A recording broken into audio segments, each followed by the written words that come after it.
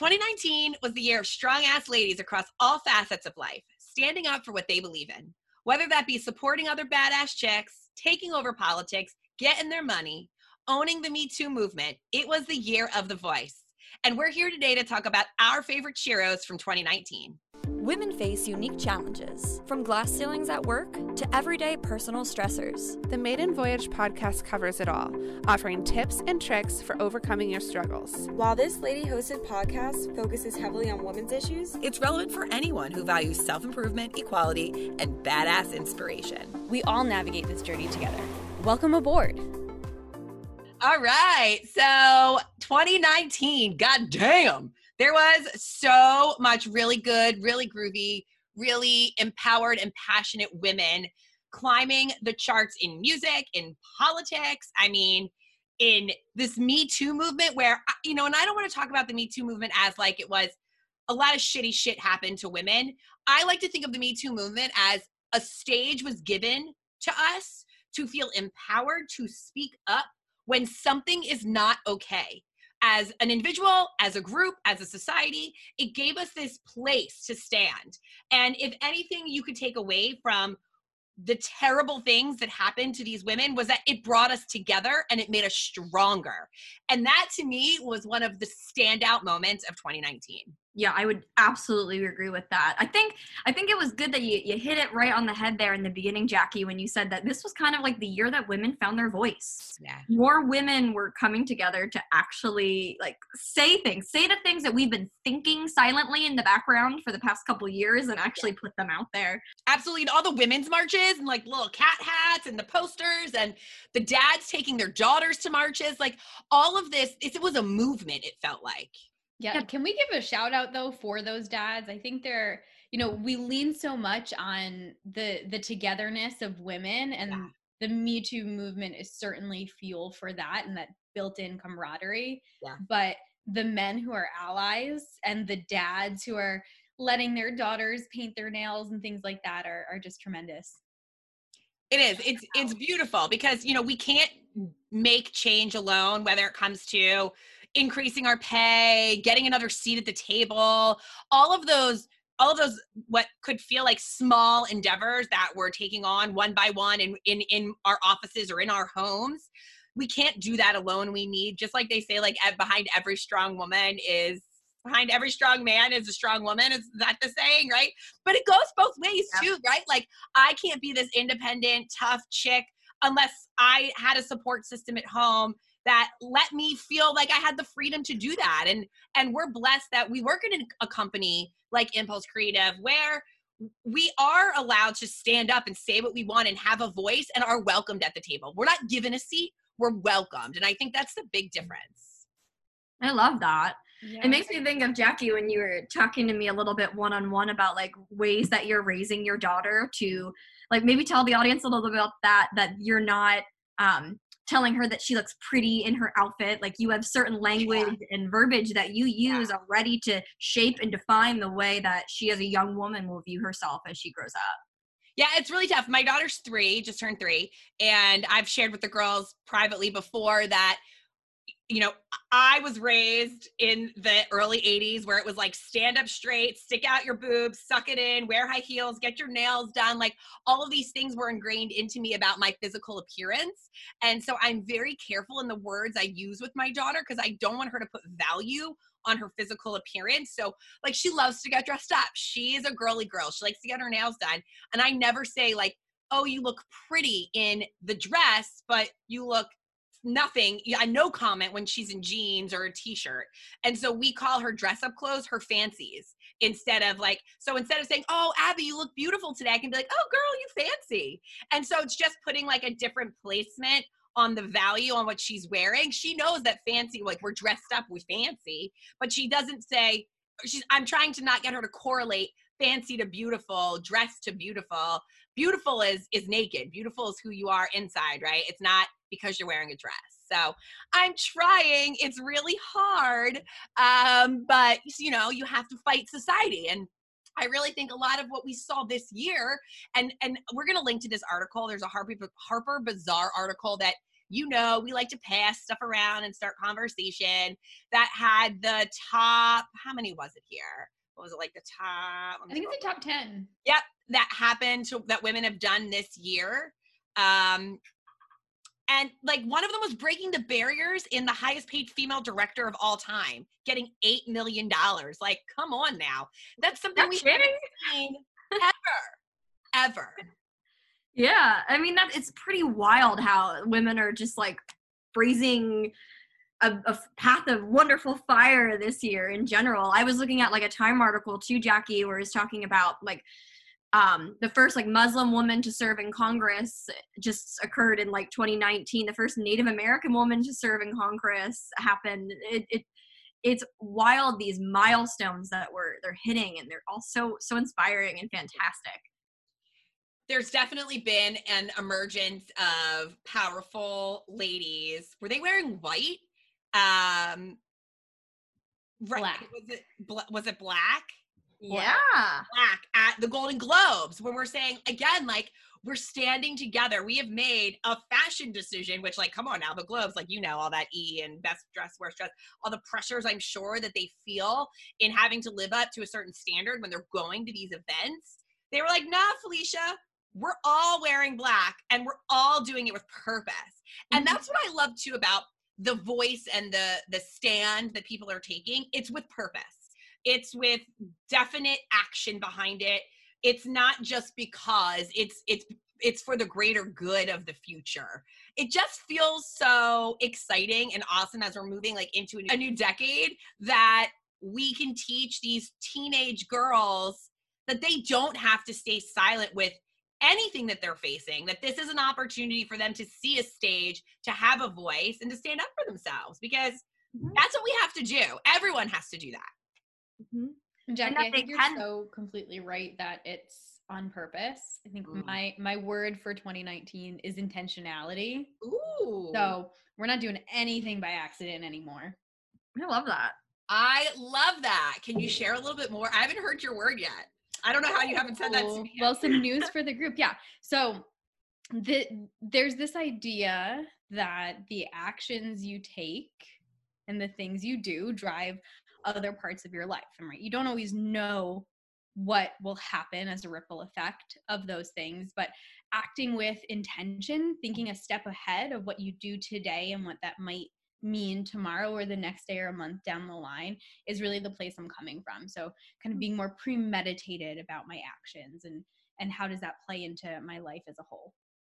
Yeah. Again, purposeful decisions. That's incredible. I love that. You're in control. Like doesn't that kind of like feel like that to you? Like you're kind of like regaining control of like your present and your future by doing that? Absolutely. Absolutely. And it also helps you regain control of the unknown. Right? So things are going to come at you that you didn't expect, that you couldn't plan for, that despite your best intentions happen anyway. Yeah. But knowing you can control your actions following that, and following those times that are a little bit more tumultuous, you can go back and say, okay, how can I act with intention again in this moment and change that course, is just tremendous. Yeah. This is not, listeners, this is not where we were going, but I'm going to go there because ironically enough, the three of us on this call today, we were missing some of our mermaids, unfortunately. So you're only getting 3 powerhouses instead of 5. But the three of us here on this call, Julie was a surprise. We all have words or phrases for the year that we're setting like an intention on. Like, I don't want to call it a New Year's resolution because like, I don't think they're resolution-y. I think they're like, I don't know, what would you call it? It's not a resolution. I'm calling it my mantra, like my 2020 mantra. I like mantra. I like theme. All of that works. So again, we weren't going to go there, but Jen, I love yours. Would you mind sharing with our listeners what your mantra for 2020 is? Yeah, I would. So I use the word mantra because I couldn't just pick like one word. I felt like it needed to be actionable. So I used 2. So mine is to declare sufficiency, which sounds kind of weird, but what it means to me is 2 kind of big things. Like, one, this giant concept of being enough.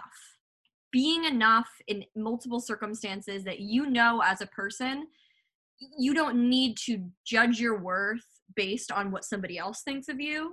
That like, I feel like I am enough in this moment of a person that is deserving of goodness. Like I give goodness and I'm deserving of it back. And it's just kind of like a peace of mind that I am a sufficient person and I deserve good things. And like, second, like no validation needed, you know, right. like I love that. Yeah. And the other half of the equation there is kind of, I'm trying to spill that same line of thought over into my life. We're always all in a like, I want more kind of mindset. And though I will still be making like healthy strides in 2020 to be improving myself and doing things of that sort, I still want to declare sufficiency that like I don't necessarily need all these things. Like if I'm shopping at Target and I'm like, oh, should I get this like $50 item that I don't really need? The answer for 2020 is going to be no, because I have enough. I am sufficient, and I'm going to try to appreciate the blessings and gifts that I have in life right now instead of always feeling like I need more to be happy. I love that. Yeah, I need to do that. That's great. It is. It's beautiful. And if anyone is going to live their mantra, Jen, girl, it's you. So I am really looking forward to like what I think it's going to give you is like a lot of strength to grow. Yours too, Julie. Like I feel like these mantras are like very much growth oriented, and I love that. I'm so excited for Mantra 2020. Good. Well, Jackie, why don't you share yours? And I think it might perfectly segue us into some of our Sheroes, right? It does. It does. Thank you, Julie, for that fantastic setup. It does actually. So I did not set a New Year's resolution for 2019. I don't do resolutions. Like I just was never into it. But like unknowingly, I started doing some really great habits for myself in 2019 that I'm really happy with in regards to my fitness and like working out and eating right and just like surrounding myself with really amazing humans and setting really strong boundaries around things I'm not willing to do. I didn't really get good at boundaries until I became a mom, and like my theory of life changed, and it wasn't about what I want to do anymore. It was what about this little person needed. And it's really easy to set boundaries when you can kind of be like, oh, it's not really good for Abby, but it's not really good for me either. So boundary set. But so anyway, I've done all these things in 2019. And so one of our marketers on our team said, does anyone have a word for 2020? I'll share it like with our community socially. And I said, you know what? Like my word is consistency. I want to continue doing all of these great habits and things that I've started in 2019. And I want to roll it over into 2020 because I feel like I've been my best self in 2019. And I really just like to keep being a better version of myself because I'm, always wanting to ante up and level up and grow, whether it's through like reading or exercise or being a better friend, like whatever that means. So consistency is my word. And then as we were talking about like these Sheroes, that led me to like, I'm obsessed with Lizzo. I've spoke about her in like previous season. Like you all know, I went to her concert and I'm like obsessed with her music. And so I just find her so fascinating as a human that, and I know it's weird to say like Lizzo equals consistency, but damn does it. She has been busting ass for years, like getting out there, performing, putting her music into the world, just like kind of hoping that one day she was going to pop. And like, we all know she did in 2019. It was like the year of Lizzo and like body positivity, like everything about her. It's been a consistent message and a consistent process. And she's just been trying and fighting and sticking to her goals. And it really paid off for her.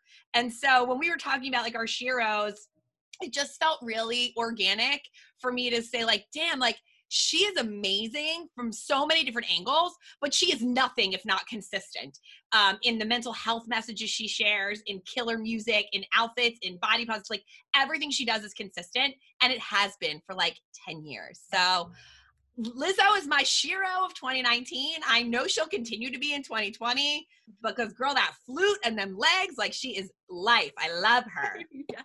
That is my Shero. such a proponent of arts education and band in schools and kids learning more than math and science and English and things that are really important, but, you know, pushing the boundaries there, which just a little piece of my heart just lives right there. I know. You can't not like her. Right. And I love that. Like, Michaels, I'm coming at you. I didn't realize you didn't like her. I don't know. Like you said, I think it's just really refreshing too, because another big theme that everyone in general is focused on that I've been seeing this year is like the idea of like authenticity, like being authentic. And like she seems like a legitimate person that is true to her passions and true to her values all throughout these years. Like you said, like there's not really denying the fact that she's like an authentic bitch, you know? I know. It's funny though, because when you use that word authentic, Jen, I hear you. I feel like it can be a buzzword in our industry. Like, I just feel like it can be a buzzword, but you're right. She lives her truth. Yeah. What about you, Jen? Who is your Shiro of 2019? So I mulled this over for a while. I was like texting my best girlfriend as like a sounding board, and I'm like, I have so many options. Like, who do I pick? And I think by her like pointing out other people, I actually realized like, no, this is actually the person I want to talk about. Thanks for the suggestions, but you made me realize who I actually want to. Have any of you ladies heard of or read anything by Rupi Kaur? Okay. Well, I'll give you like a little background on her. So she actually was from a village in India.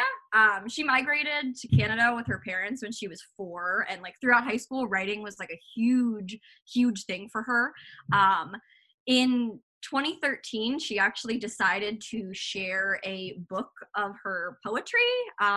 She's like the famous author of this like Milk and Honey book, if you guys have seen this out and about.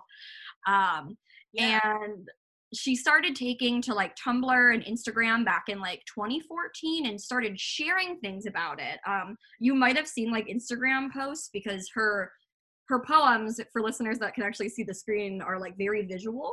They're like short poems, but they all have like some sort of illustration attached to them. So they're just like very kind of like shareable on Instagram, which kind of made her like an Insta poet. But her verses are like really short and raw, and she exploded basically. So this book that she released in 2014, it was on a New York Times bestseller for over a year, like 77 weeks, which was super impressive because she was, I think, like 23 or something like this when this first book came out. And the book contains like poems about her past and like is kind of inspirational for women who have like survived terrible times. She described like the title of this as being like smooth as milk, thick as honey, kind of like in that regards. And she released in 2017 a second book, which I also have here, like The Sun and Her Flowers. And it kind of goes to touch on points of like loss, trauma, healing, like revolutionary kind of like concepts like that. The reason that I ended up picking Rupi Kaur as my Shiro was the way that she handled receiving criticism for her work and her art. Some readers criticized it for being too easy or too simple, because some of her poems that she released were only like 5 or 6 lines long. But they were very kind of like punchy and emotionally charged and impactful, but people were poking holes in it, saying like, this isn't really art, this isn't really talent, like anyone could write like 4 lines. And I have a quote that I could, one of the articles that I could share for our listeners if they want to dig in to learn a little bit more about her deeply. She actually said something pretty cool, I thought, that she used to write. She said, I would write long 4-page poems and found that they're just not accepted in print like they are in spoken word. So I found that part that really made my stomach turn, and I put that out. So to me, like, that's powerful. I love the fact that she stands behind her art and like doesn't like is poking holes at the people that are critiquing it. And I don't want to like keep prattling on, but for listeners, I was going to read like one of her little short ones that I found kind of really impactful. Do it. So like from her The Sun and Her Flowers book, she had one that reads, You ask if we can still be friends. I explain how a honeybee does not dream of kissing the mouth of a flower and then settle for its leaves. So they're short, but a lot of her pieces are very thought-provoking and, again, like emotional, like I said. And I'm telling her, what, you know what, this is really vulnerable for her to put these very intimate, challenging notions out there, and I give her props for like exposing the most secret parts of herself to the world. Wow. Well, as always, Jen, you are exposing us and our listeners to rare, unknown font, you know, like maybe she isn't rare to everybody, but I feel like whenever Jen brings like her favorite book or her favorite music or her favorite whatever, it's never anything I've ever heard of. So thank you for continuously bringing some like really thought-provoking stuff and some new stuff up. I appreciate that. And she sounds really awesome. I'm going to go follow her on Instagram. Yeah, she's really fun on there. And you should get her book. I mean, like I said, it was like on the bestsellers list for like 77 weeks. It's awesome. It's crazy. All right, Julie, who have you chosen as your Shiro for 2019? Yeah, so my 2018 and my 2019, Jackie, similar to yours, were really about lifestyle, fitness, fuel, boundaries, all of those things as well. And along that journey, I have used a great number of fitness apps, and I found a trainer using one of them that I became absolutely obsessed with. Her name is Meg Takis, and she's my Shiro for 2019, not because I'm obsessed with her from a fitness standpoint, but because of how she took what could have been, should have been, undoubtedly was a very challenging 2019 and turned it around into something major that she owns. So, like I said, Meg was a trainer with a fitness app. She was a founding member of this company. She created tons of really, really great content for them. And in February of 2019, she and the company separated.